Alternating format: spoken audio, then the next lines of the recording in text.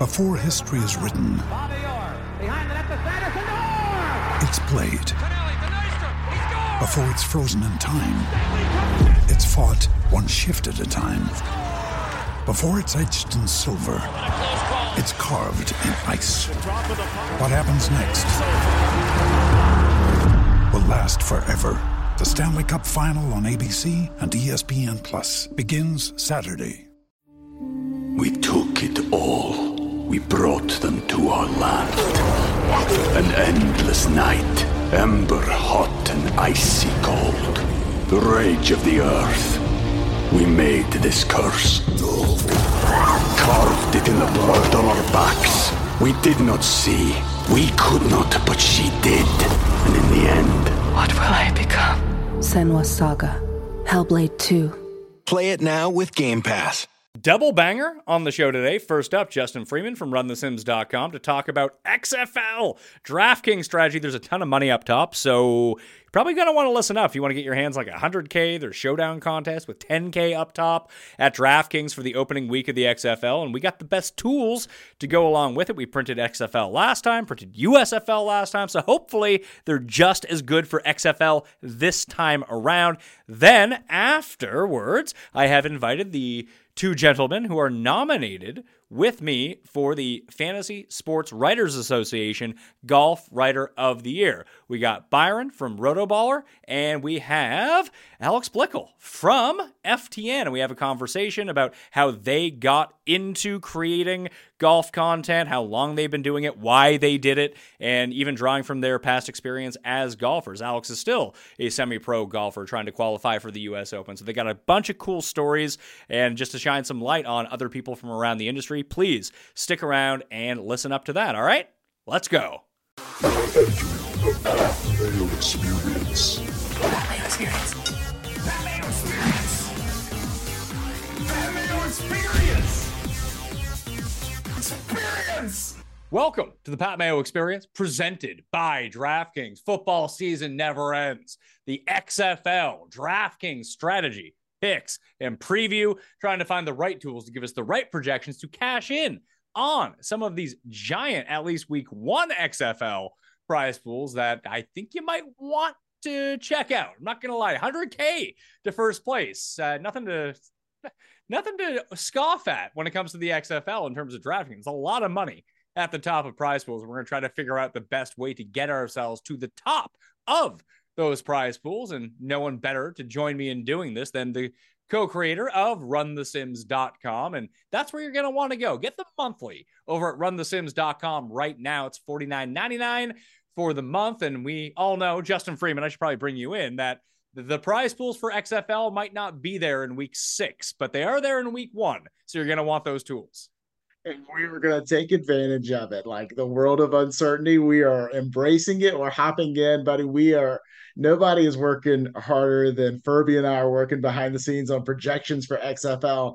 It's funny. I've talked to a few other people in the industry, and they ask me questions. Where do you go? Where do you get information? What are you looking for XFL? And it's like, man, there is no shortcut when you're trying to find information on this stuff. So believe me, this is way better than doing it yourself.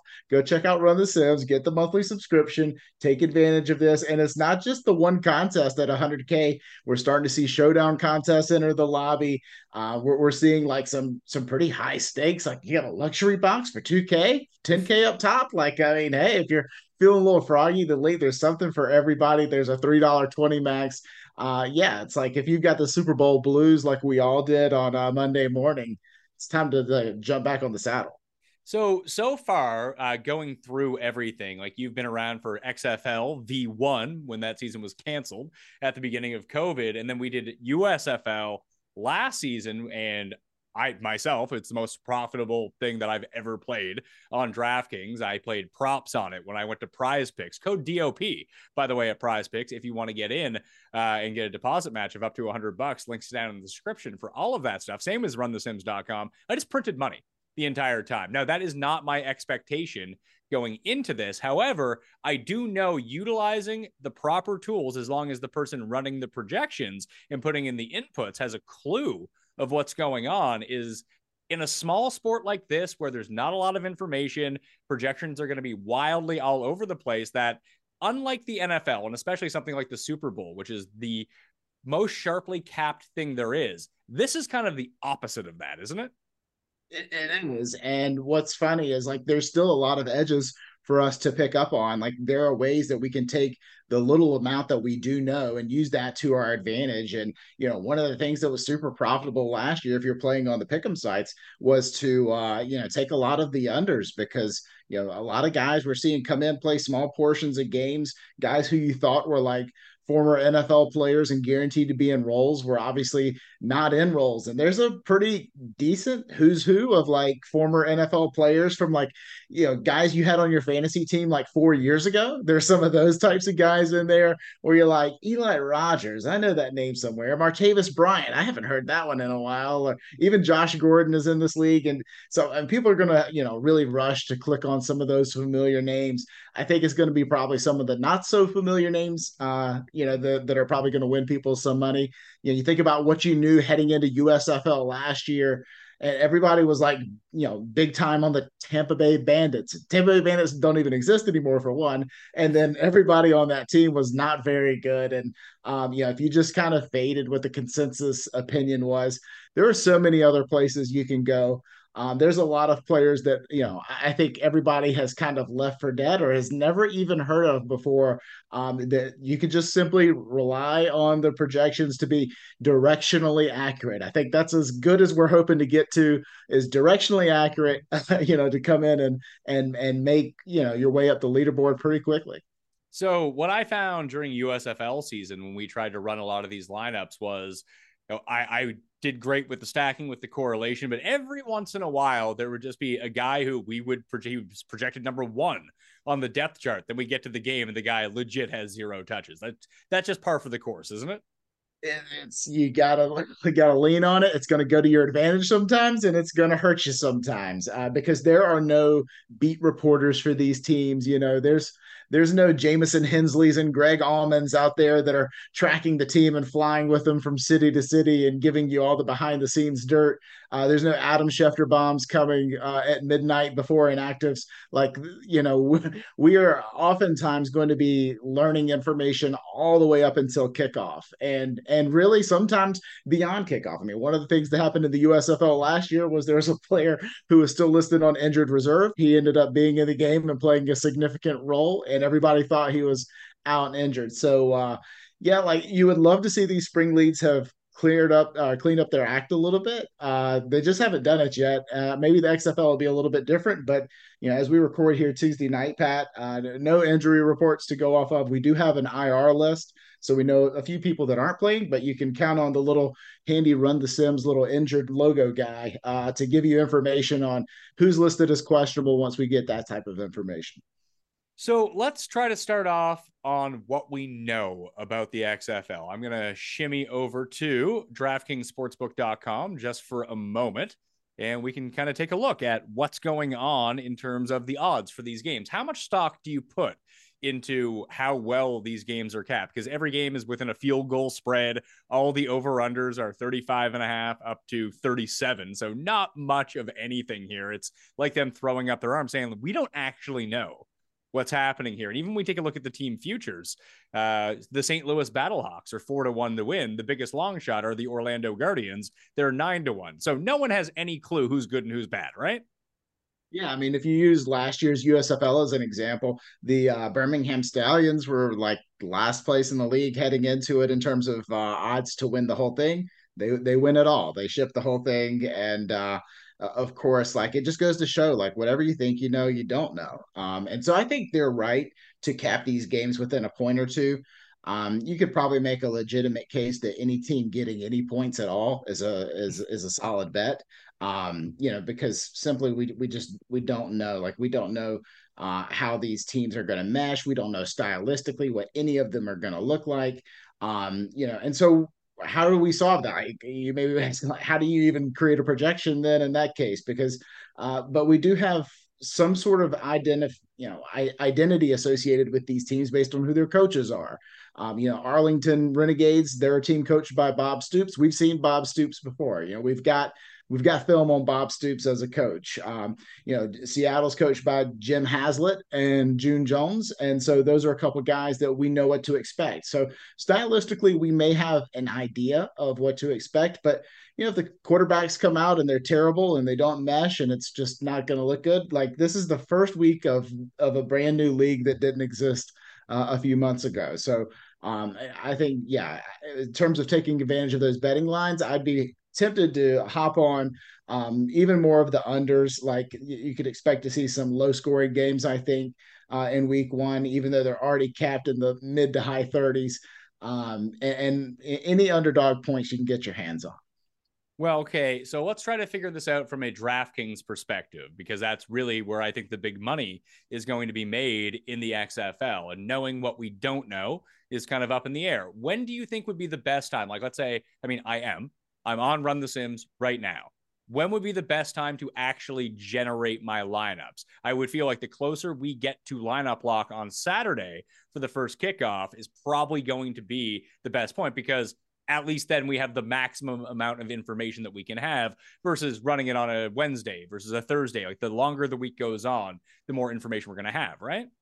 That's exactly right. And so the way I would approach that is if you want to build 20 lineups or 3 lineups or whatever you want to do, go ahead and do that today. Like get you some dummy lineups in there that you can, count on, but plan on this information changing like hourly on Run the Sims, because we're gonna learn more in this 5-day stretch leading up to initial kickoff, which is Saturday, February 18th at 3 p.m. Eastern. We're gonna learn more in this next 5-day period than we've learned in the 5 months previous up to this point, where we're seeing teams start to leak depth charts. That's at least some clue. We're starting to see sort of the social media teams from each of these squads leak a little bit of information about, who to anticipate as captains and starting lineups. And we're just going to get more and more injury news. We're going to get inactives, hopefully at some point before this game. I can't remember exactly how many inactives per team, but we're going to see some players not dress on these 51-man rosters. So we're going to get a lot of information. So whatever you build today, hold it loosely and be ready to part with it as we get more and more information. That'll be less so the case, I think, in future weeks, but this week more than any, like, let's be prepared to rebuild it all Saturday about noon. Yeah, I think my strategy is just going to be don't run anything until Friday night. And then I've went and reserved my entries into the giant $15 already, because I really do think where it's such a week with so little information, we don't know what to expect. That almost seems like the perfect time to mass enter something. I'm not someone who really mass enters a ton of contests, especially in football and golf, because it's a more high variance sport. I tend to do that. In NFL, I like to find myself a $200 single entry, a $150 3 max, and play that like a single entry. I'm not playing with the biggest budget over here, but I don't play in the Millionaire Maker. I don't play in the $8 or in the $9 slant and try to max that out. I don't do anything like that, but I think I'm just going to play 50 lineups into the $15 this week, and that's going to be all my exposure outside of showdown contests, which were uber profitable for me during USFL season, as I've just found the Run the Sims tool so easy to use with that, and just try to max the 50 max those out and try to get to the top of them. I think I won 2 of them, came second in 2 of them. It was crazy how well I did in showdown over that time, and I was having success in the larger field tournaments, but I felt like my edge was, it's not that it was gone, it just got lessened as the weeks went along. Whereas right now, with no one knowing anything,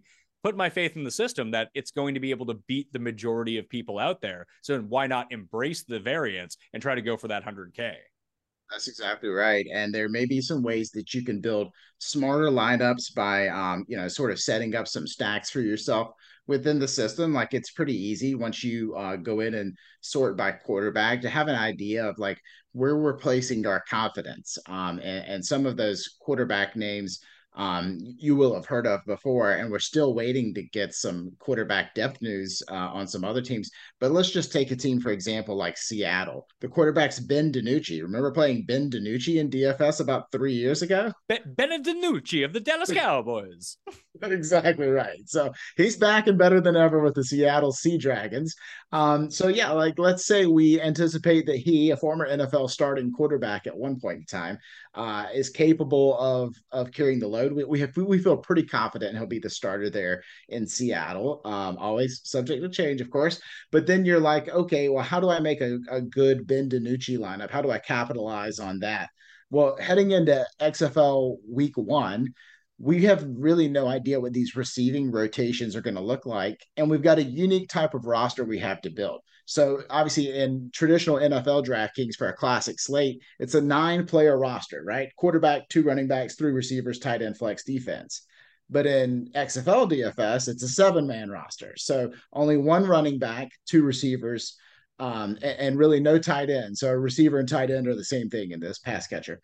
So, 1 quarterback, 1 running back, 2 receivers, 2 flex, and 1 defense. Now, the double flex is interesting because what that's going to allow you to do is play up to 3 running backs if you want to. So, and I would recommend, especially in week 1, to go after those running backs. They may have slightly lower ceilings than some of the pass catchers, but the problem is we don't know who the pass catchers are. So, go in and make it spit out lots of large number of running back lineups.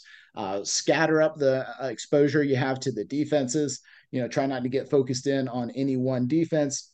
And I think you'll find some results that way, where you're playing 3 running back lineups and then you're making Ben DiNucci lineups. So we want to maybe take 2 stabs at Seattle pass catchers that could go with Ben DiNucci. And so when we go to receiver and then filter by Seattle, then we can see Josh.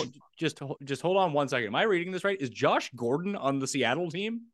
Yeah, man, Josh Gordon, the Josh Gordon, like the Josh Gordon, the Josh Gordon, the guy who had like 1,600 receiving yards about a decade ago. So I've put together a quarterback with 2 wide receivers or tight ends, whatever it might be, and tight ends aren't coming up. I can tell you that much right now, just looking at Run the Sim. So I have Ben DiNucci and Josh Gordon along with Juwan Green for the moment. We can also make another one that's, you'd have to guess that Josh Gordon's like the guy, right? Are we just guessing that? We would assume so. Like we're assuming he definitely gets first crack at any receiving work for Seattle. So, okay, I'll put in double 15% exposure to a DiNucci, Gordon, Juwan Green, Ben DiNucci, Josh Gordon, and Jahcour Pearson. That's a person. He plays for Seattle. We're throwing him in the stack. So now, there we go. And max flex exposure, I want to turn down wide receiver and just keep running back up at 200%, right? Exactly. Yep. All right. So let's generate some lineups and see what we got going here. All right. A lot of Ben DiNucci lineups with the guys that we want to have, our pass catchers in there. All right. So we got a lot on the go. John Lovett. I don't know if that's from like Saturday Night Live, John Lovitz, but he love it or leave it, right? Yeah, he's apparently a highly drafted running back for the Las Vegas Vipers. Had a sip of coffee in the NFL this past season, but was a highly rated running back for this league. So yeah, so what you're getting there, Pat, is a lot of 3 running back lineups with a double stack coming from the Seattle pass catching core. And so you've really kind of locked yourself into saying, okay, really the only thing I have to get right here is that one of these guys from the Seattle pass catchers has a pretty dang good game. And so you've basically got a 1 out of 8 chance of choosing the right quarterback here. And so you've improved your odds by quite a bit. And so like traditionally, I would say you've built a pretty low ceiling lineup. The problem, but the good thing about XFL Week 1 is it's not necessarily about ceiling. Like you may not have to have a killer score to take down Week 1. You just have to avoid all the landmines. So you've created a lineup that makes a lot of sense for avoiding landmines. We found 3 of the like highest profiled running backs that you could choose from. You've got a defense of who cares because we don't know anything about the defenses. And so we basically just need to get the one thing right, which is Seattle quarterback is the guy you need, and he's going to take along at least one of those guys with him. And we don't need to specify that it has to be Ben DiNucci. It could be AJ McCarron that we want to go with. But the projections in the lineups have spit out 93% of lineups feature John Lovett or Leave It, and Jermaine Martin and Mateo Durant. Those seem to be the 3 running backs that consistently pop up everywhere. After that, it's Devin Darrington. But that would seem like hey, here are my 3 running backs that I'm going to play in the majority of my lineups. Now let me find one team overload stack to go with that. Like, do we even need to bring it back in these games? Nope, I would not, because you're not banking on some sort of shootout environment. That's not entirely what we're after. I mean, granted, we take it, and we're not going to prevent that from happening as we make our lineups, but that's not really the angle here. Like, I think it's really more about just picking the things that you're most confident in. And so for like our week 1 quarterback projections, we're basically handicapping those based on how likely we think each of those guys is as the starter.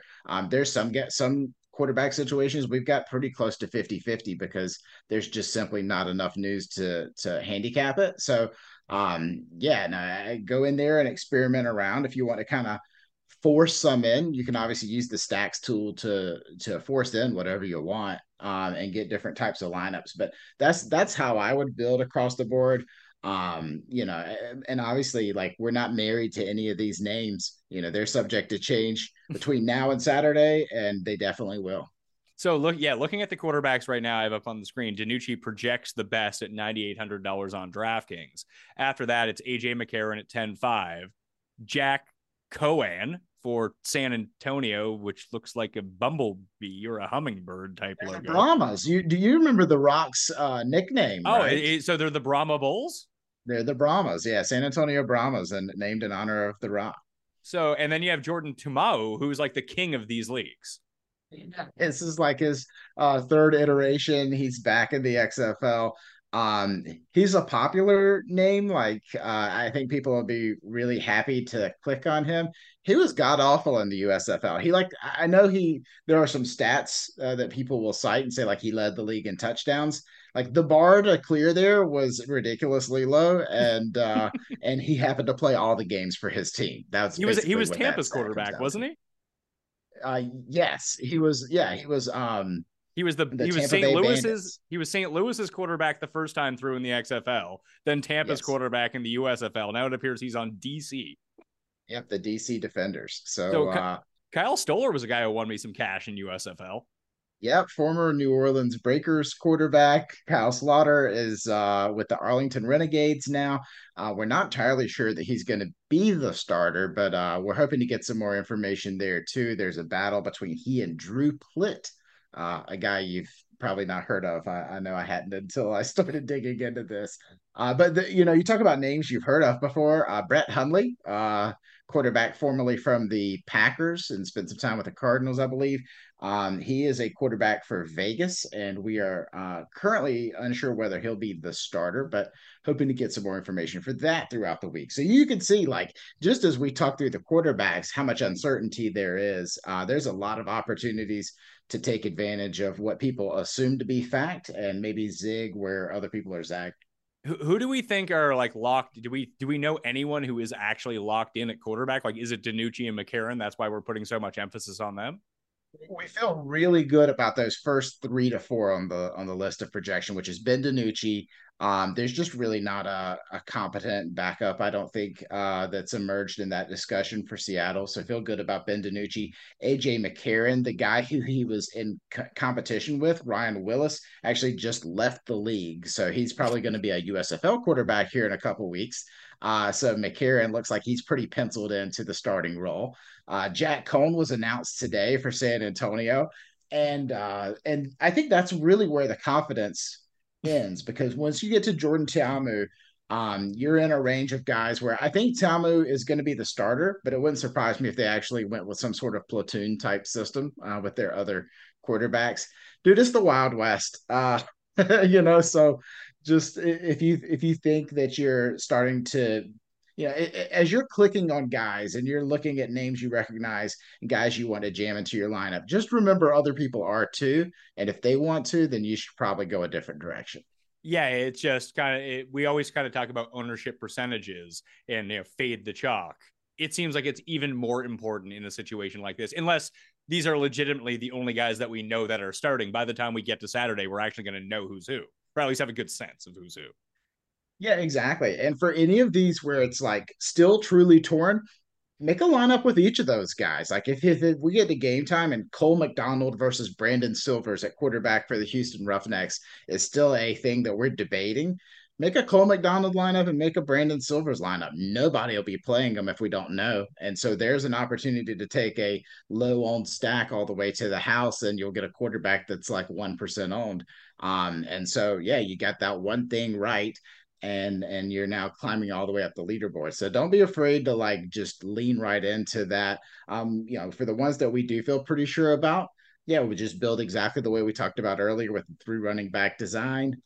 Sprinkle in your defenses, just try to make them make sense. Maybe pair up one of your running backs with his own team defense just to mix in a tiny bit of correlation.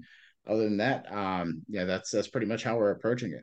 So if you go up to the DFS tools and then use Spring Football, and to get to the page I was just on, use the classic optimizer for Spring Football at runthesims.com. And if you want to go to Showdown, you can go to the DIY simulator. Now, there's 2 separate things you can do in here. You can go to the main slate and tinker around with everything that you want to put in. You can tinker around with market shares. If you want to say, hey, I think that Brett Hundley is going to be the starter, we're not going to see Luis Perez, well, you can just go customize that within the system and then rerun all your simulations over and over if that's what you want to do. But I want to focus a little bit on how are the contests for Showdown for DraftKings. They just became live right before we decided. I see Orlando and Houston is out already. Are the prize pools all right? Yeah, it's not bad. 10K to first, and this is for just like this will be the second game of the slate. I think obviously DraftKings wants to drive as much action to that first lock time for the classic slates as possible. So no Showdown on the first game, but we do have Showdown on the second game, where we have a 30K prize pool with 10K up top for the $10 entry with 3,500 people in it. And then, yeah, there's a lot of other different types of contests there. There's $180, there's a $1, there's lots of different price points to get in there. I imagine we'll get contests for the day 2 games. There's 2 games Saturday, 2 games Sunday. That's not quite the cadence every single week, but it's going to be pretty close. There's going to be a mixture of Friday, Saturdays, and Sundays mixed in over the course of the season. But yeah, so there's definitely a good reason to hop in and print you out some lineups using the DIY simulator. Both the teams, unfortunately, right now have a ton of ambiguity with them.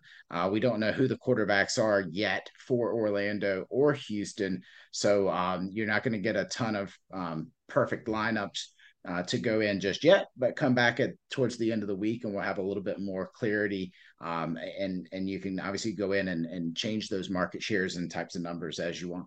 So one thing that I really enjoyed to do and had a ton of success with was kind of admitting to myself that I didn't know what was going on in every single game and sort of playing both sides. And then it would try to create different paths for me because obviously you can see I've ran the Sims. It's going to give me the bar chart of how often someone needs to be in a captain for Showdown, how often the reflex option, and you can get all the like player projections for the games. If DraftKings does decide to put player props up, wait until like we know kind of for sure who's playing and who's not. And then just go run the projections because some of them might be, we had some in the USFL that were 30 yards off what the projection was versus the lines that they were posting. And normally they were all unders when it came to a lot of that stuff. So be cognizant of that going into it. But just when you go to your custom lineups, I found the easiest way to do it was what type of builds do I want? Well, I usually just played 2 4s or 4 2s. And those were just the lineups that if I played like 30 lineups, it'd be 30 lineups of the 4-2 for whatever team. And then just do that in reverse. Since I have absolutely no idea who's going to win anyway, I felt like that was my biggest advantage going into it. And that's how I ended up having so much more success in Showdown was play the variants, but at least try to make my lineups in a way that if one thing happens, I'm going to be completely right. Not only would I be completely right about it, I'd have a train of like 10 of those 15 lineups that were going to tell that same story. Exactly. Yeah. And I think that's a great way to do it. That's a great way to just sort of diversify your portfolio in general is to take those different types of builds, because I think all too often people will just take the sort of best type of build and get really overexposed to a certain team having a really strong game. So if you can build a pretty diverse portfolio of lineups, I think that makes sense. Obviously on Showdown, I think you're going to want to force in a lot of defenses. on these showdown slates because the quarterback play is going to be pretty bad. The scoring is going to be pretty low in general. It's going to be much easier for a defense to get into the winning lineup. So I wouldn't hesitate to go double defense on a lot of those. So if you're starting to see a lot of double D lineups, that'll be why. And then just go in there and go crazy with different types of textures with your builds, and you can have a lot of fun with it that way. I would stay away from kickers. I know usually, like, if you said we don't need a lot of points, you would go to kickers, but do keep in mind with this league there are no extra points for the kickers. Every conversion will either be a 1, 2, or 3-point conversion, which is going to be a traditional offensive play from either the 2, 5, or 10-yard line. So you get to pick how many points you want to go for after the touchdown, which is pretty cool. Just to look back at the lineups that were generated, just of all types, the salary left on the table, like the second most like optimal lineup in terms of what was spit out. It came out 5 times out of the simulations. So second most of anyone that I did. It was a 5-1 with Houston. So it's like a Houston onslaught along with the Houston defense with it, that it uses $25,900. So half of my budget. Yeah, there's plenty of room to make a good lineup. I love it. This is going to be so much fun. I'm very excited to try to get the tools to be used at my disposal. Did I ever tell you that I went to an XFL game the first time around? Oh, the 1.0 version, the one where they did like a scrum in the middle of the field to like see who gets first ball. Yeah, I went to an Orlando Rage San Francisco Demons game. I forget what year it was. It might have 2000, 2001, something like that. And it was the second week of the XFL. So there's still like a bit of buzz. Remember, week 1 was like kind of crazy. So I saw instead of a coin toss, they just had a sprint, a 50-yard sprint. And a guy blew out his shoulder diving for the ball in the opening sprint. I don't think they're doing that anymore. I love it. They should. I wish they'd bring that back. No way it ever happens again. But man, that really was glorious. The XFL kind of changed football there for a short period of time. And they're still doing some innovative things that I think the NFL will eventually adopt. I think they all seem a little gimmicky right now. Obviously, I think the extra point type thing is a little gimmicky, but there's some fun things they're doing. Like the sideline reporting. They'll put the coach on the hot mic, or a player who just coughed up a fumble on the hot mic right after they do it, and just get the raw feedback right then. And you get some pretty cool sound bites. So, it's fun. That's a good viewing experience. Put a little skin in the game here, use Run the Sims, get yourself a chance to go to first place, and you'll have fun watching XFL. Yeah, like I said, I printed during USFL, and I'm not going to lie to you, I didn't watch a second of USFL. You missed out. Did I? No, you didn't. I mean, you missed out on a few Scooby Wright, interception for touchdowns. That's about what you missed out on. Hey, there was what was it? Turpin was good, and then he got signed by the Cowboys. Yeah, all not all pro, but pro bowler, right? So yeah. So there is some talent lingering around in these leagues. Last time around, Tommy Maddox was the XFL MVP, and then he ended up making a Pro Bowl in the NFL with the Steelers. There you go. Some of these guys just need a chance. That's what's fun. Like, these guys are all looking for opportunities. They're playing their tail off. This is their last chance for a lot of them. So I'll pull it for them. They make for some really good underdog stories. Is this like the USFL where everything's in one place? They are all it's kind of interesting. They're all practicing in one place. They're all in Arlington, Texas. And I think they have 4 different facilities in town that they practice at, but they will fly out to their home cities for their actual games. So like the DC team will go to DC for the DC game. Matter of fact, their opponent will be on the plane with them to DC to go play against them. And they'll fly back to Dallas for practice, or Arlington for practice. Interesting. That doesn't sound like the most cost-effective way to do this. I think there is a cost-effective element to it where they want everything in one place for as long as possible. But yeah, it does seem like they're burning quite a bit of jet fuel doing that. All right, so that was the XFL preview. Hopefully you know a little bit more about the league and how we want to use the projections at runthesims.com to our advantage to try to attack some of these very early prize pools. So go become a sub at runthesims.com right now. They're all monthly during spring football, so you can jump in, jump out when you want them, maybe jump back in if there's a large USFL prize pool in about 8 weeks from now, now that you're acclimated with the system. But this is the week to hit go on all these DraftKings contests, because we we might never see a $100,000 up top prize pool for XFL again. Didn't you win one of these in the XFL the first time around? Yeah, the first XFL iteration, I was neck and neck for 100K. I ended up finishing second in that contest, which the payout structure was brutal. You finish in second, you end up with 10K in that one. So actually, it was just shy. Always a bridesmaid there. Well, let's see if we can get one this time around. At least someone out there in the PME universe can end up with 100K cash in XFL. Like, you can put that on your gravestone. That's not going to happen to too many people. Like, all-time leader winnings, XFL DraftKings. I mean, pretty nice in your bank account. I'm not going to lie to you. So once again, runthesims.com to get your hands on all of the tools, all the projections, but you do want to wait. Only 7 spots to fill out in the 4-game slate going forward. It starts on Saturday, so keep checking back to make sure we have updated depth charts, updated injury reports, and the closer we get to kick off, the more information that we're going to have to make the projections better, that you can attack the props, the DraftKings contests, and everywhere where they do have projections up. I hope that ours are better than everyone else's. Experience! We took it all. We brought them to our land. An endless night, ember hot and icy cold. The rage of the earth. We made this curse. Carved it in the blood on our backs. We did not see. We could not, but she did. And in the end... What will I become? Senua's Saga. Hellblade 2. Play it now with Game Pass. Ryan Reynolds here from Mint Mobile. With the price of just about everything going up during inflation, we thought we'd bring our prices down. So to help us, we brought in a reverse auctioneer, which is apparently a thing. Mint Mobile Unlimited Premium Wireless. How to get 30, 30, bit to get 30, bit to get 20, 20, 20, bit to get 20, 20, bit to get 15, 15, 15, 15, just $15 a month? Sold! Give it a try at mintmobile.com/switch. $45 up front for 3 months plus taxes and fees. Promo rate for new customers for limited time. Unlimited more than 40 gigabytes per month. Slows full terms at mintmobile.com. Welcome to the Pat Mayo Experience, presented by DraftKings. Changing it up a little bit now that football season is over. We need to talk to some more golf people, expand the range. So today, we're having a chat with the other 2 people who are nominated for Golf Writer of the Year at the Fantasy Sports Writers Association. And we're going to just talk about how they got into golf writing, a bit of their backstory, maybe even talk on some storylines as well.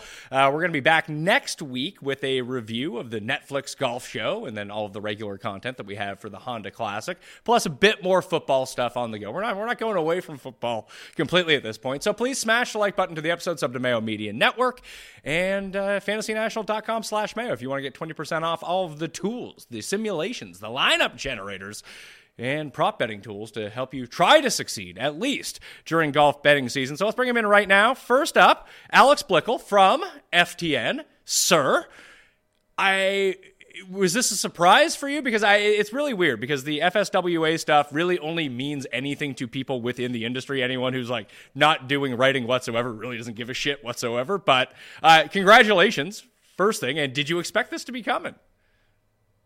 I appreciate it. I had no idea what to expect. Honestly, like a week before applications were due, I didn't even really know about it. I was really kind of persuaded to apply and submit my stuff by some colleagues at FTN, and fortunately got one of the nominations. Really, really cool. And credit to all the guys that I work with for even pointing me in that direction. All right. And Byron Lindeque from Rotoballer. Rotoballer's kind of staking out a claim here in terms of the golf world. So congratulations. And when did you first start thinking this might actually be a reality? I'm there with Blickel on this. Rotoballer told me, hey, you should probably submit your application into FSWA and we'll refund you the money. So I'm still, thanks for the reminder there. I need to get my money back from them. But yeah, it was a last minute type thing, and you know, just absolutely shocked and in awe of the whole situation. It's kind of a quick turnaround for how long I've actually been doing this stuff for. So it's quite an honor to be alongside you 3. Well, how long ago did you start actually getting into producing golf writing? So I've only been like doing this for 2.5 years myself. And then I only started writing about golf pretty much since the Honda last year. So I'm about rounding out on a year now, which is kind of crazy to think about, but I've always enjoyed writing and enjoyed golf and all that jazz. So it's a beautiful combination of things that have come together in the last little while. Well, I think you guys are in a pretty good situation here against me for this award. I think I've been up for it 12 times over the past 13 years, and I've won it once. So, Alex, you might be the front runner here. I'm not going to lie to you. Maybe that just means you're due, Pat. Yeah, I don't know about that. So, what do you think makes your work different? Because obviously, there's a lot of good golfers within the space that produce content. There's a lot of bad golfers, and there's a lot of mediocre golfers. You are actually a good golfer. So how much does that change and kind of make your work stand out, do you think? It's an interesting question, because one thing I will say is when I first started to kind of dive into researching PGA and just taking a more statistical approach to it, I was expecting to find a lot of different things than what I actually found. Like, there were a lot of narratives that I believed as a player that I thought would be borne out in the data, and it's actually not the case. But I think one thing that my experience as a player has really kind of helped is picking the right questions to ask when I dive into certain data. So, there's only so much you can do with data analysis unless you know what the right questions are to ask, and asking questions that other people in the industry wouldn't necessarily think to ask. And then you go and you try to answer that with the data, and you don't always find anything meaningful, but when you do, maybe there's an edge there. So can you give us an example of something like that? Because now I'm very curious. Yeah. I think my favorite finding from this past year was that we can say beyond a shadow of a doubt that there is such thing as a skill, let's call it, of knowing how to win. And the cool thing there is it only works in one direction. So you can't say, for example, that somebody who has been in contention a lot and hasn't been able to win, you can't say that that player doesn't have the skill to win. And it's a sample size thing. Like, when you're in contention, you're still not expected to win. It's kind of like picking an NFL future for the Super Bowl. Even the favorites are underdogs, right? And so when a guy has had maybe 10 opportunities and he's only converted one or two, or maybe he hasn't converted any, you would only expect him to convert one or two opportunities. So if he hasn't converted any, it doesn't really tell you anything. On the other hand, if you're a Sam Burns or a Cameron Smith and you have converted like 3 times out of 6 when everyone else would be expected to convert 1 or 2 times out of 10, now all of a sudden you can say, okay, this guy has it. Whatever that it is, the skill of knowing how to win, they have it. And so it's cool that, like, we know that the skill exists, but you can only apply it in one direction. And we kind of saw that last year in the opposite way, where, like, going into the season, there was a narrative around Scotty Scheffler. He doesn't know how to win. He can't get it done. Same thing about Matt Fitzpatrick and Tony Finau. They had those narratives. And then Fitzpatrick gets one of the most coveted majors. Scheffler goes on a winning streak. Finau goes on a winning streak. And you kind of see exactly that borne out. So, Byron, from the other point of view, I mean, you're the model maniac. So I assume that you're just crunching data all the time and looking for your specific edges with this. Yeah. So I've got Maniac at the end of the model there, which definitely makes a big difference, because unlike Blickle, I'm not a very, very good golfer, but that's how I landed up coming to the States, is on a golf scholarship.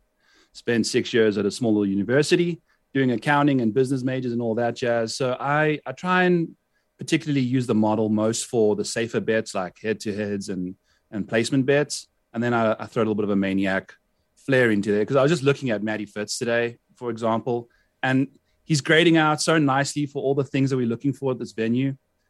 But I don't know, man. I felt like he just pretty much stumbled his way into an amazing round of golf that got him that US Open, in my opinion. I just don't know how often he's going to be winning golf tournaments that are just like regular events. So there's definitely a tinge to that. I think you have to apply what Blickle's been talking about and understanding that, yes, like a Russell Knox, for example, he pops for me all the time, but I just want to hoof him out of my model because he's just cost me money and it doesn't make sense, like he just doesn't get it done when it matters. That clutch factor is just not there. So yeah, I'm definitely a little more data driven for the most part, but there's a little bit of golf history to my side too.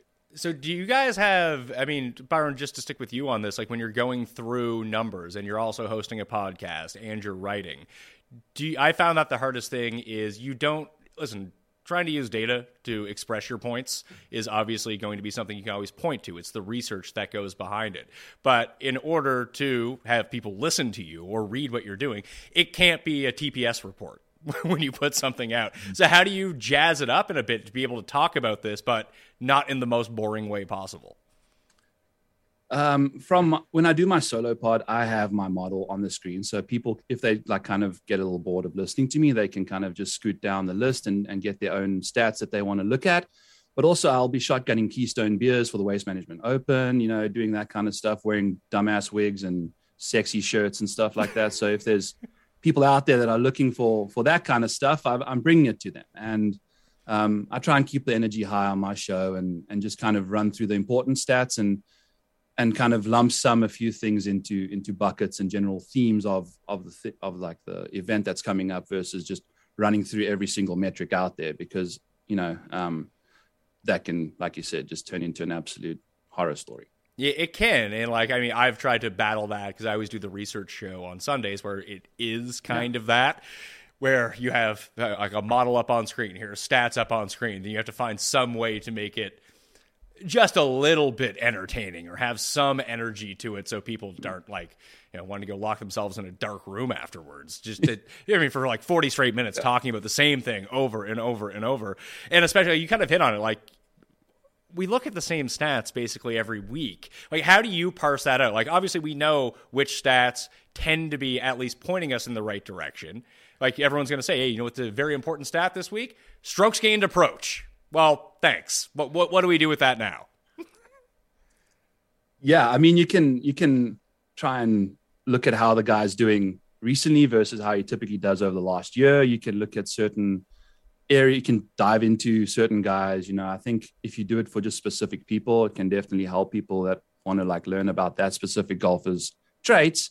But you don't want to just be redundantly throwing out numbers there about the same person over and over. We know Colin Morikawa is the best iron player in the world, you know. So yeah, it's a weird dynamic to go there. I'm not sure how Blickle changes his approach with that, but it's also when you're riding, you got to just kind of say the best approach play in the field kind of thing versus rattling off a whole bunch of stats and things like that. So it's definitely changed since I started riding with that kind of stuff, and it's still learning. You know, you're trying to always adapt and figure out how to be better. So how do you parse through that, Alex?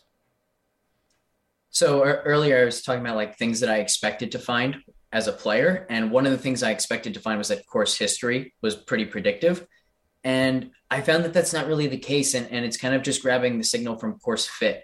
And so what I do each week is I run a course fit model, basically trying to find what skill sets are going to most translate into success at a tournament. Not necessarily like when past winners have won here, what was the skill that week that allowed them to win? Like, you know, there are some weeks where everyone at the top of the leaderboard gained a ton of strokes around the green or something. But from a predictive standpoint, it would be all about approach play or off the tee play. And so you do get a kind of a distinction there between predictive and descriptive data. And so a lot of what I do kind of tries to separate those two. And with the course fit model, I think that's kind of the biggest thing for me. And one thing I found through this course fit model is I think the industry overweights approach play some of the time. Of course, there are going to be courses where it's all about iron play. But I think if there's a major theme about like the course fit model and the findings there, it's that off the tee play and around the green play deserve a lot more attention than they get. Is that because if you can be an outlier in one of those, and I would think that, I mean, I guess it depends on the course for one thing. Like if you're at Torrey Pines or something like Riviera, driving is going to be of the utmost importance because you need to not only be long, but somewhat accurate off the tee as well. There's only so few players that can hit that bucket. But if you can find JB Holmes, who you know has the distance, but if you can find some accuracy to go along with it that week, which happens 2-3 times a year, all of a sudden you have a guy who might be able to win a golf tournament. I think there are a few things involved with why this is true. I think I'll start with around the green play. I think one reason why Morikawa and other young guys have been able to be so successful as soon as they get to the tour, their first time on certain courses, is because the preparation that goes into kind of developing a strategy for course management on a course is so beyond what it used to be now for players, whether it's Scott Fawcett's decade system or anybody else. A lot of these players have their own statisticians who are formulating game plans for them. But when you are really good around the green, it allows you to take more aggressive lines sometimes. Like Victor Hovland has to be very careful, for example, coming into certain greens, because he knows, okay, I can't miss this green long or that's a 5. Whereas someone like JT might be able to say, I can miss this long. I will get up and down for par, which allows me to really be aggressive at this back pin. Maybe he makes more birdies in that situation. I don't necessarily know that that's the case. I just know around the green play is also fairly stable, but with an off the tee play, it's a much more straightforward answer. And that is, it's twofold really. Number one, off the tee is by far the most stable aspect of golf. So basically that just means that guys who are very good off the tee, or guys who have been really good off the tee, we can be extremely confident that they will continue to be great off the tee in the future. More so than you can say about iron play, and especially more so than you can say about putting. But then the other thing, like a more conceptual answer for off the tee, is it's the only aspect of golf that affects every other aspect. So there's nothing that like keeps a player from driving the ball well other than his talent. If he's going to make good swings off the tee, he's going to drive it well. If he's long, he's going to stay long. Whereas you can be a great iron player, but in a given week, if you're driving the ball into trouble hole after hole, you can't take advantage of that skill set. And it's the same thing, like you can be a great putter, but if you're putting for par when everyone else is putting for birdie, you're going to get lapped by the field. So off the tee play affects every other aspect of the game, and therefore it's extremely important. It's funny, Byron, what Alex just kind of pointed out, I used to point to why you would take, what's the difference between Bryson and Dustin Johnson and these guys who are at the very top of the world versus Brendan Todd or Denny McCarthy, is that their best skill is the repeatable skill, where the best skill for the other player is something that can be highly variant and not always able to make you capitalize on a situation for winning a tournament. Like when you see Brendan Todd win, it's because he probably drives the ball really well that week and actually gives him a chance to take advantage of that putting, whereas most weeks that's just not the case. Absolutely. Just like at Pebble, right, where you off the tee works exactly in his favor there because you're not going to be blowing it a million miles down the fairway. And I think that's pretty much why Jon Rahm it's a great example there, I think, is just why he's so very good at golf and hardly ever outside the top 10 is he's starting on second base with those drives all the time. And it's unfair, man. Like you've heard all these other professionals even say, Jon Rahm makes golf look far too easy. And it's just because of that big power fade that he hits off the tee. And when I try to hit a power fade, it just balloons off into the bushes, so I can't even imagine what it must be like to just be on autopilot off the tee, just nonstop. But yeah, absolutely agree. And it's unfair for some shorties, they don't get a good chance on tour yet. Well, and to kind of go back to what Alex said, too, about course history versus course fit, I think we've seen a lot of people come around to that idea of thinking. Do you buy into that as well of, hey, these are the types of players that can win at these 7 courses that are all somewhat similar when we go look at the data, where you will get a Pebble Beach or Mayakoba or Bermuda, Heritage, whatever it might be, and those would be the weeks where you can kind of expand your pool a little bit because the Brendan Todds of the world, the Denny McCarthys of the world, where they can top 10 at some of these other courses if they run a hot putter, but they could potentially win at these other courses because their weakest skills are not as emphasized. Exactly. And I think when it comes to course history, it's a nice little blend of using actual course history that's out there and building your model to tailor, like kind of Alex just said, just tailoring the way you rank your guys by fitting the stats that you're using to match what's most successful at those kind of courses. So it's kind of like a double dip, but it makes so much sense when you hear like a Kevin Kisner at RSM and places like that and Webb, there's like, and the weirdest thing when Bubba was on tour was he had the most insane course history, but it wasn't to like a specific course. It was just, so I'm trying to like also research if there's a certain type of golfer that has a specific course history that's unique to himself and not just a specific skill set. Because if you just look at, how they go about scoring on those events, they don't necessarily the same golf courses and they don't require the same skill set over and over, but yet somehow they still continue to play good golf at that kind of a venue. So it's really interesting. And that's what makes golf so difficult to bet on, man. It's so hard. It's so hard. So, Alex, can you give people some of the backstory on your golf career before you started doing this and what you're still doing right now? Sure. I played golf at Kenyon College in Ohio. I went there actually primarily for basketball. Only ended up playing 1 year of basketball, all 4 years of golf. And I would say it was the summer before my senior year of college that I had some really good finishes in the Golf Association of Philadelphia and the Pennsylvania Golf Association, and realized like at that time, hey, you know what? I think I want to pursue this after college. And so I turned pro in the August after I graduated. I'm now 30. That was 7-8 years ago now. And I'm still a professional, but as of like last spring, I stopped being the type of professional that's trying to get to the PGA Tour. Like I'm just going to do US Open qualifying, some state opens, that kind of thing. And I've really kind of gone all in on the sports betting DraftKings side of things and with my work at FTN. But yeah, I think the highlights of my career have been making it to 4 US Open sectionals. Haven't gotten through yet. Hopefully this year's the charm. And then I won the Pennsylvania Open 2 years ago at Philadelphia Cricket Club. And that was a pretty special week. And again, just trying to break down the field. Like, I think this is what, I mean, probably both of you as well, versus someone like me that would give you such an advantage trying to figure out recent form or anything like that. Because sometimes I think that talking to players themselves about their games might not actually deliver accurate results, because what some people think about their games might not actually be true about their games. But if they believe it, then that's just what they're going to work off of and have that psychology. But when you start to see, like, even to watch some players on the course in, let's say, Phoenix or Pebble, is there stuff that you can see over like a 5-hole stretch to be like, oh, this wasn't working for them? It looks like they got it back together. I can't really realize that, but I'm guessing that you probably can. Sometimes, not always. I think you make a really good point there. Like there were times as a player that I knew that my game was really close, and I'm sure the data wouldn't have told me that. And like there were times where I would play a really bad tournament or something, and I'd get on the phone afterwards with my dad and I'd be like, hey, I know I shot like 3 over both days, but I felt like I played really well. And he'd be like, well, it doesn't sound like it. You shot 30 over both days. And then I'd go and have a really great finish in the next event or something like that. And so there's always something to that. Like if you can see it, sometimes you'll see that a player's swing just looks really in rhythm. He's super in balance on every swing, or he's giving himself a lot of opportunities.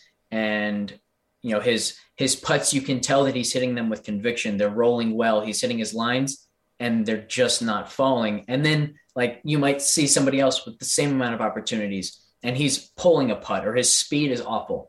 And so one guy is putting a lot better than his results, and the other deserves to be missing all those putts. You won't be able to see that in the data, but if you're watching and if you know like how to evaluate the way that a guy is putting the ball, then maybe you can kind of get ahead of the positive regression that's coming to him. Yeah, do you ever see anything like this, Byron? Because I'm very curious about your backstory, too, of coming over and playing college golf. I want to hear more about that. But just watching it, is there stuff that you can pick off knowing that, like, hey, like, yeah, I see it right here. Like, that drive just kind of clicked something back in for him. Like, I will almost look at Justin Thomas at the Waste Management from last week. Like, he clearly didn't have it for the first, 27, 36 holes, was able to grind it through. And then he hits one shot, and you're like, he really stiffed that 200-yard par 3, played the exact shot he wanted to hit. It went exactly where he wanted to hit it. And it felt like from that point on, he couldn't miss anymore.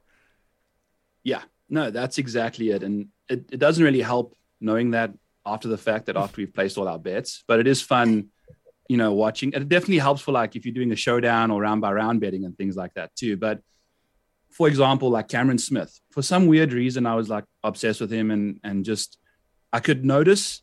And I can't tell you exactly what it is right away, but after he swings, what his follow through is, and there's like a split second of time that he holds his club and then drops it through his hands.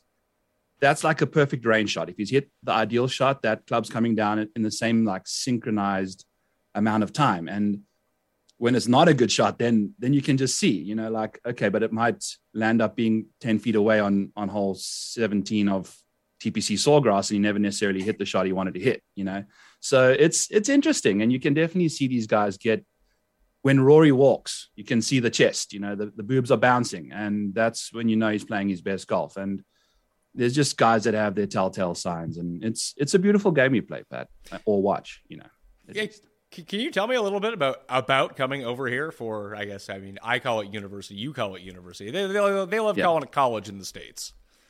Oh my God, dude, it's been a nightmare. School in Iowa, they call it school. So I was like, oh, so what you going to school for? Well, I've been to school for 12 years already, dude. So I'm going to university, and I came over, small little university. I had 3 different offers. Like 2 years later, my sister came over. She had 60. So I was the spearhead for our family. She got a full ride. I got a 50% scholarship. The currency crashed pretty much in my sophomore year. So my 50% scholarship turned into a 0% scholarship. So then I started working security, RA, the whole shebang. I've done like every single job on campus you can think of. And then kind of just did some grad assistant work for another 2 years to get my master's, just trying to stay in the country. Finally landed up getting a job as an accountant. My 3.5 degrees paid off. And then, we are, I'm pretty smart when it comes to putting numbers together and figuring out analysis of patterns and things like that. So it's been a beautiful blend of golf and finance, to say, however I've arrived here. So it's been a fun ride. Well, and you're still pretty new to, especially the content industry. How long was it before, like, you were either betting or playing DraftKings, whatever it might be, before you decided to make that leap into content, being like, hey, I'm probably better at this than a lot of people. Why don't I give it a try too?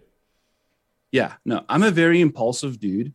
And that's why I need the model for most of my bets, is to have control over the decisions I'm making. Because if I didn't originally get into betting until the pandemic, and then we were stuck at home, and then I had no one to talk to next to me in the office. So I just decided I started building an NFL model, and then realized, you know what, I can do this for golf. And there's not a lot of people that are doing this for golf. And I love golf pretty much more than I like NFL anyway, because I'm a Jets fan. So I need to find some happiness in another avenue of my life. So off we go to golf, and the next thing, one thing leads to the next. And yeah, we are. So pandemic, and then pretty much I've been betting for 2.5 years and riding for pretty much like the year. So it's been a wild ride, and it's been a fun one. And I can't wait to see what happens in the next little while.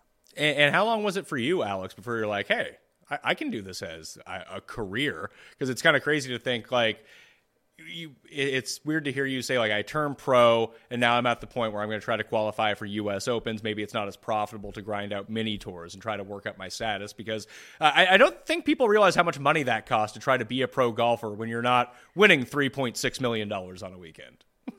That's exactly right. And that's exactly how it happened for me. Like I was fortunate enough that over the last 5 years, I would say it's been DraftKings that had completely supported my golf pursuit.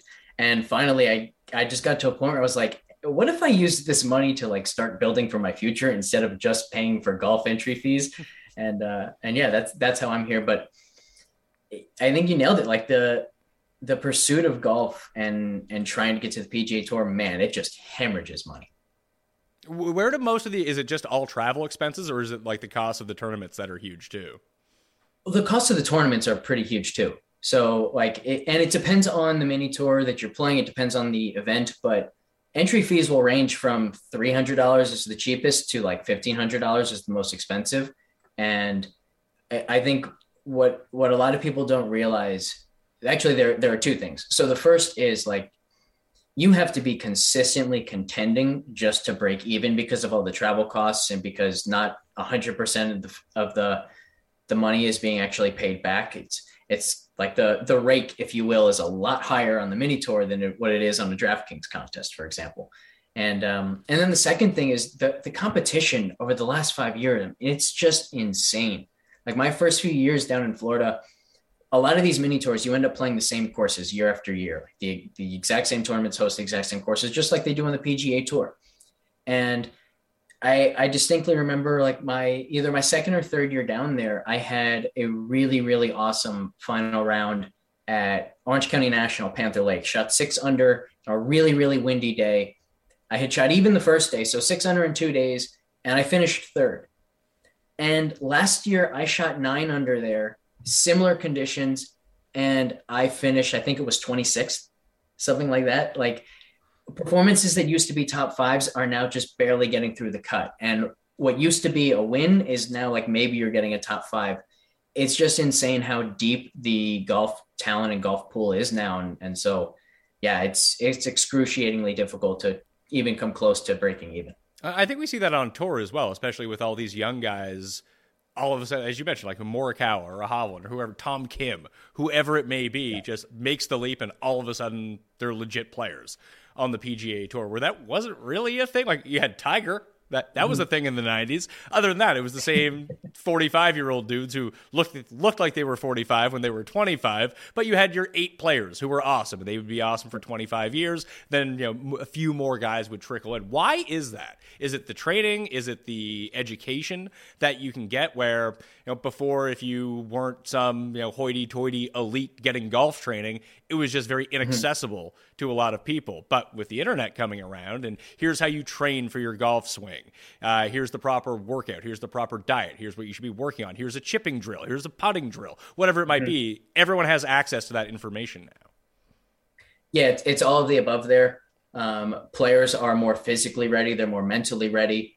They're more psychologically ready. Like, I think that's a big thing that people don't realize, like how part of it is how grueling the path to the PGA Tour is. So like when guys are playing in their first PGA Tour event, you think, oh, he must be so nervous. I promise you this, he's not anywhere near as nervous as he was in the final round of qualifying school. Like there's just no chance he is, so these players have already faced the highest of pressure in the game that you can find until you get to like final round of the Masters in contention or your first Ryder Cup.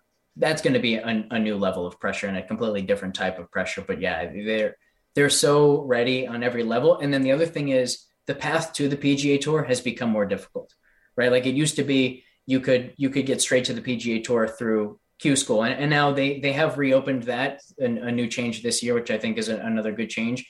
But basically, like the thing that I've heard over and over playing with guys who have made it to the PGA Tour, like I was fortunate enough to play with Zach Blair and Denny McCarthy in US Open sectionals over the years, is that it's a hell of a lot easier to keep your card than it is to get your card. The difficulty is getting there, not staying there once you get there. And maybe that'll change now that there are fewer spots. But to this point, like that's been the case on tour.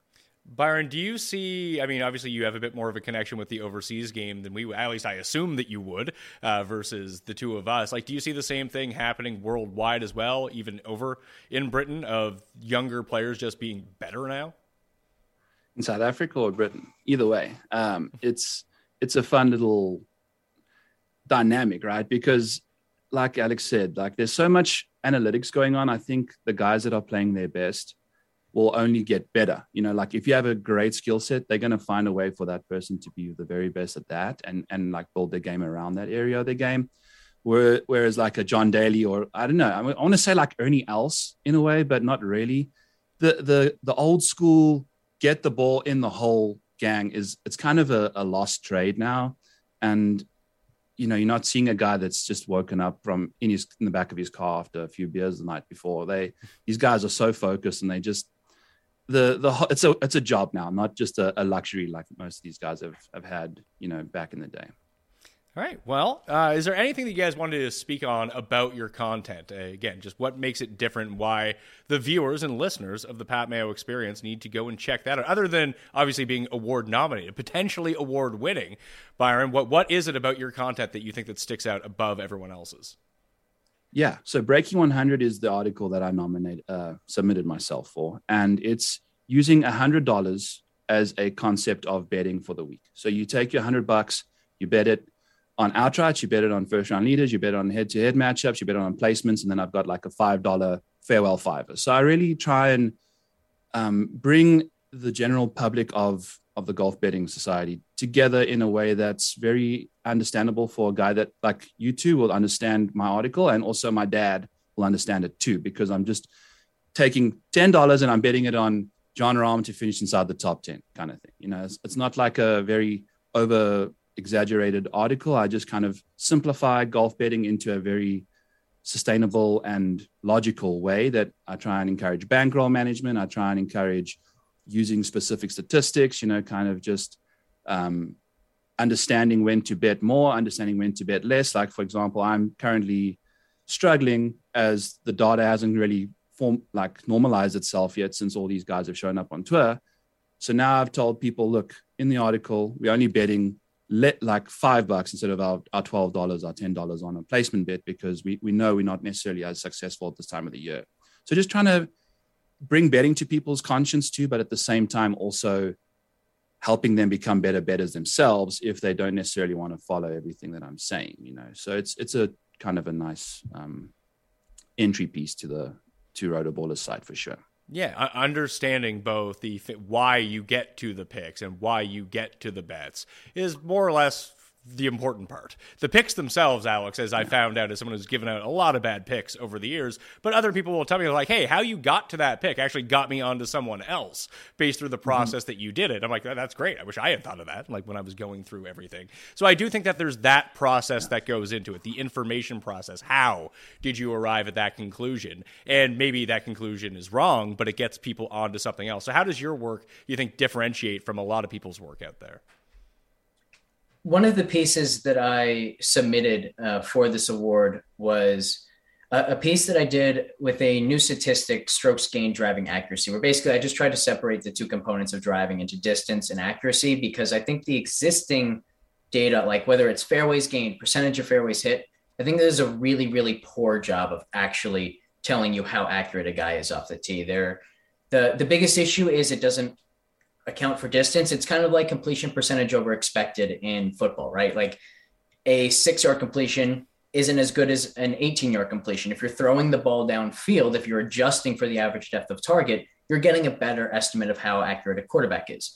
Similarly, somebody who hits the ball 330 isn't going to be able to hit as many fairways as somebody hitting the ball 270, even if he's actually averaging like less degrees offline.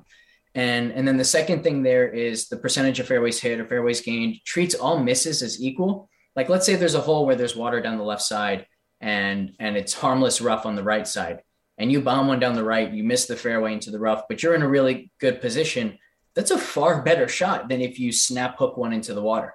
And if somebody is consistently making the big miss and somebody else is consistently making the right miss, that's not going to show up in percentage of fairways gained. It will show up in strokes gained driving accuracy. So that's one of the biggest things that I was able to do last year. And then I also think just kind of overall, like I do a show with a friend of mine named Justin Bates, who I met at PGA Tour Canada Q School 7 years ago or something like that. And we really try to approach the conversation not about the specific picks, but kind of, as you said, like the process of everything and helping people understand the sport better, helping people come to different bets. And really what we like to do is kind of highlight like, okay, what are the narratives that are going around the industry this week and how much water do they actually hold? Is this something that we want to kind of fall in line with and build whether it's our betting card or our DraftKings lineups with that in mind? Or is it something that we actually want to actively take advantage and kind of go the opposite direction on?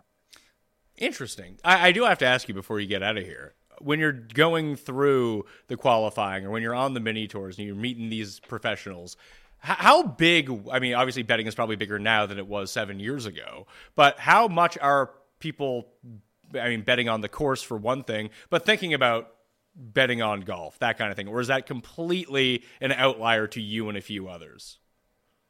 I think it's an outlier to a few of us. What I will say is, you'd be kind of amazed like how laser like everyone's focus is while you're playing the round. So I know like there have been kind of stories that, hey, Phil Mickelson used to make like huge bets within a round with certain guys. And maybe that's true for him, but there aren't many side bets, except when it does happen is when, like, let's say it's a 3-day event and you're playing the final round, but you are already 12 strokes behind the leader. So maybe you're paired with a buddy of yours and you say, hey, how about we spice this up? Let's throw $100 on the low round of the day, just so we have something to play for, so we don't feel like we're just walking like zombies for 18 holes. So what you're saying is that, unlike me, players aren't just walking out on a Sunday, also streaming like the live golf on their phone while they're trying to line up putts? Yeah. So it's funny for me, like that was one of the hardest things, because obviously like we used to have so many tournaments on Sundays. And so there'd be a really like important golf round finishing. And then there's football starting at 1:00. And I'm just like, don't take your phone out. Don't take your phone out. Play the round of golf. And it can be tough. Byron, can you tell everyone where they can find all of your work, the podcast, and if you have any promo codes to tell the people about? Everyone can always use a discount. Awesome. Thanks, Pat. Before I get to that quick, I just want to say thank you for everything you've done. I mean, I don't know if Alex and I and a whole host of other people would actually be in this situation if it weren't for a few of the people like you that really, exploded this industry. So props to you. Thank you for all of that. Love the stuff you do. Just wanted to get that in there before telling everybody that Back Nine Bets is my podcast. You can find it on YouTube, iTunes, Spotify. Everything Rotoballer is at rotoballer.com. Code Maniac gets you some of the premium stuff there, 10% off. And the Model Maniac at the Model Maniac is my Twitter account. And it's full of fun, graphics and Photoshops of random guys that I pick for outrights. And it's one of my prizes and joys is putting together the Photoshops for my outrights, which have been horrific lately. So thank God that I've actually been doing that because it keeps betting a little bit more fun. So those are the 3 spots you can grab me at. And Alex, same with you. Do you have any promo code over at FTN? Yeah, you can sign up for free trials at FTN Daily or FTN Bets. And whether you use the free trial or not, use promo code BLICK, BLICK, for 20% off of either. And yeah, you can also find my podcast at the FTN Network YouTube channel, Pro vs. Pro. And you can also find it by following me on Twitter at AlexBlickle1. Suggest everyone go do all of those things that Alex and Byron just laid out for you, or you can smash the like to this, you can sub to the episode. But I want to thank you for staying along with us and hearing some stories from around the industry. Hope you enjoyed it. If you did, rate and review the podcast. A good one. No bad ones, because that's very unfair. Only good, 5 stars. That's what I want on Apple and Spotify, please. And go do it for their podcast as well, because that would really help everyone out. That's the currency of the podcast game, so please go do that. Thank you all for watching. I'm Pat Mayo. I'll see you next time. Pat Mayo Experience! Experience! For the ones who know safety isn't a catchphrase, it's a culture. And the ones who help make sure everyone makes it home safe. For the safety-minded who watch everyone's backs, Grainger offers supplies and solutions for every industry, as well as safety assessments and training to keep your facilities safe and your people safer. Call, click Grainger.com, or just stop by. Grainger, for the ones who get it done.